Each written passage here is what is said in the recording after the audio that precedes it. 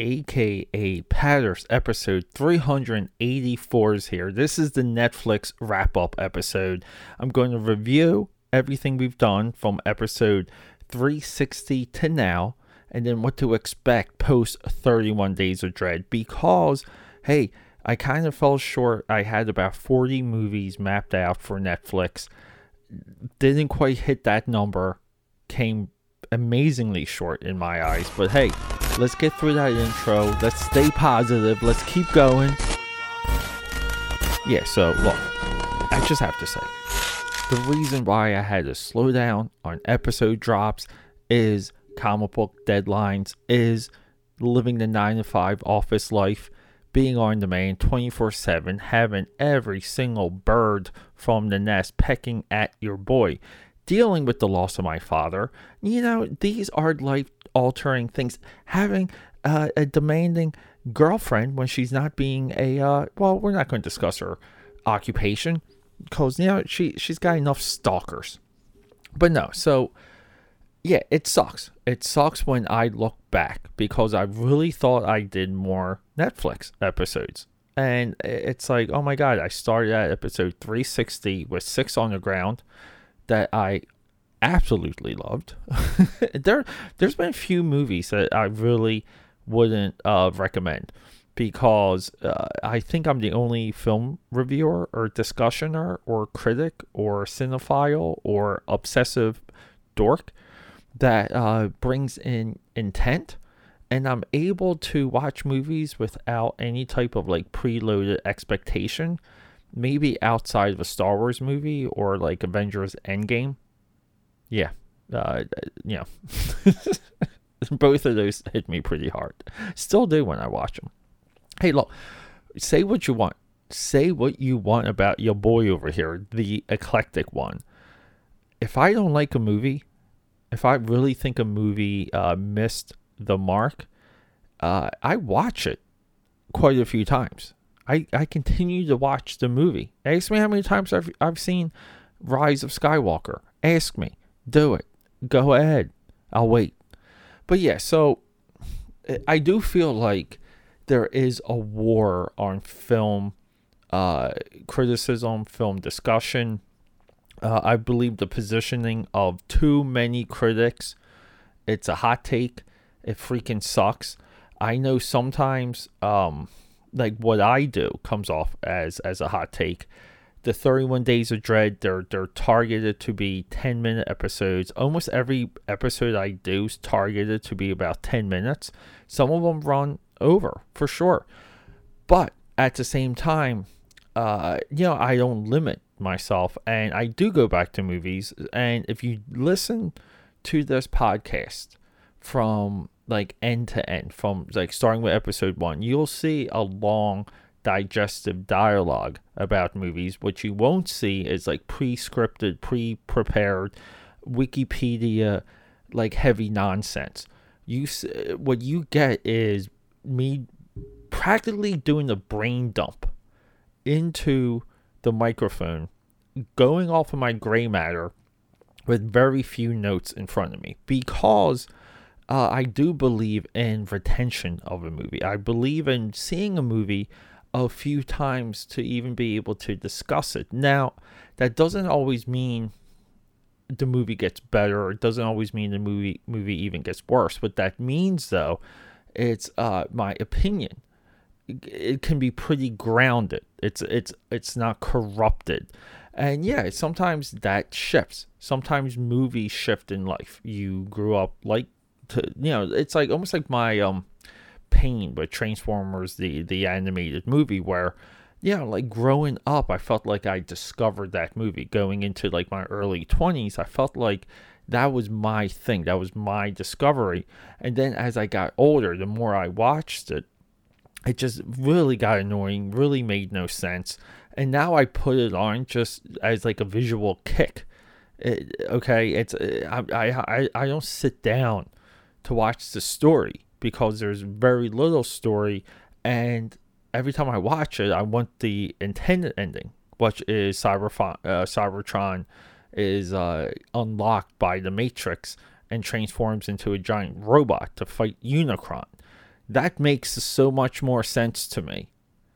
That's a perfect freaking ending. Whatever. So, Netflix. So, quick preview. The next episode will be the 31 Days of Dread prep episode. And then we're going, every day in October, we will be dropping a horror movie. Some of these movies will be previewed and pre-discussed next episode. And then it's all horror. But here's the funny thing. We will be doing movies. I will be doing regular drops. So some days there'll be 2 episode drops for sure. Okay? And then when 31 Days of Dread is over, the numbering picks up. So there you go. But no, so let's just, we have to get into some of these movies. Okay? Because I don't know why. Why am I the only person that seems like that they liked Six Underground? I'm like the only one. So a little bit with this Netflix, I did follow my 31 Days of Dread format where I pair movies. That's more fun to me. It's easy for me if I'm in a certain headspace. Like, for example, watching Astronauts. It's easier for me to stay in that headspace if I, transfer it, basically. I'm not rebooting my brain. My level of concentration, it's pretty sound. So I can go from basically to 2 movies back to back or in a short period of time and just be like, oh, boom, here we go. So we started with action movies. It was Six Underground, Extraction, Triple Frontier. So Extraction, Triple Frontier, liked both of those movies, watched them both multiple times. My first non-rec was The Old Guard with Charlize Theron, which is also based on the comic book. Just couldn't do it. So 363 and 364 were comic book superheroes themed. Project Power, awesome.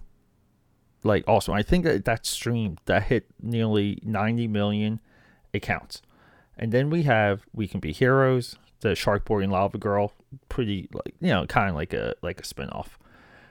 Very cool. Spin-off, sequel, reboot. It's, I don't even know. And then we have Thunder Force, a movie that was trashed with Melissa McCarthy. Completely trashed. Jason Bateman's in that as a lobster man. I don't know. It's goofy, silly. I enjoyed it. Then we had Spectral, which wasn't really paired, but really freaking cool. Okay, Spectral I recommend. It's just a military ghost war movie. And then we have this triple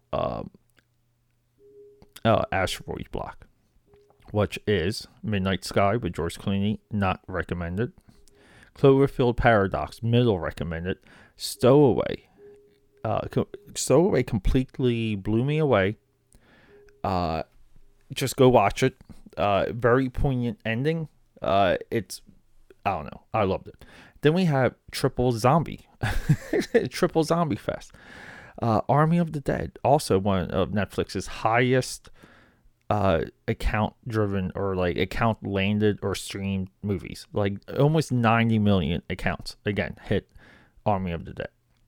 Cargo, didn't finish watching, not very interested based on a short film. I just watched the short film. So boom, there you go. Alive, hashtag alive. Low budget, amazingly cool. Give me 1 second here. I have to, I'm trying to turn off notifications for this group thread. Yeah, hashtag alive. One of the few foreign movies that so hashtag alive, super cool, super fun, great performance in that flick. I really recommend it. Unexpected zombie fest with a little bit of a love story. These are all the things we want in a zombie movie. 374 and 375 were, I guess, somewhat dramas. It was I Care a Lot. This movie, just watch it. Awesome.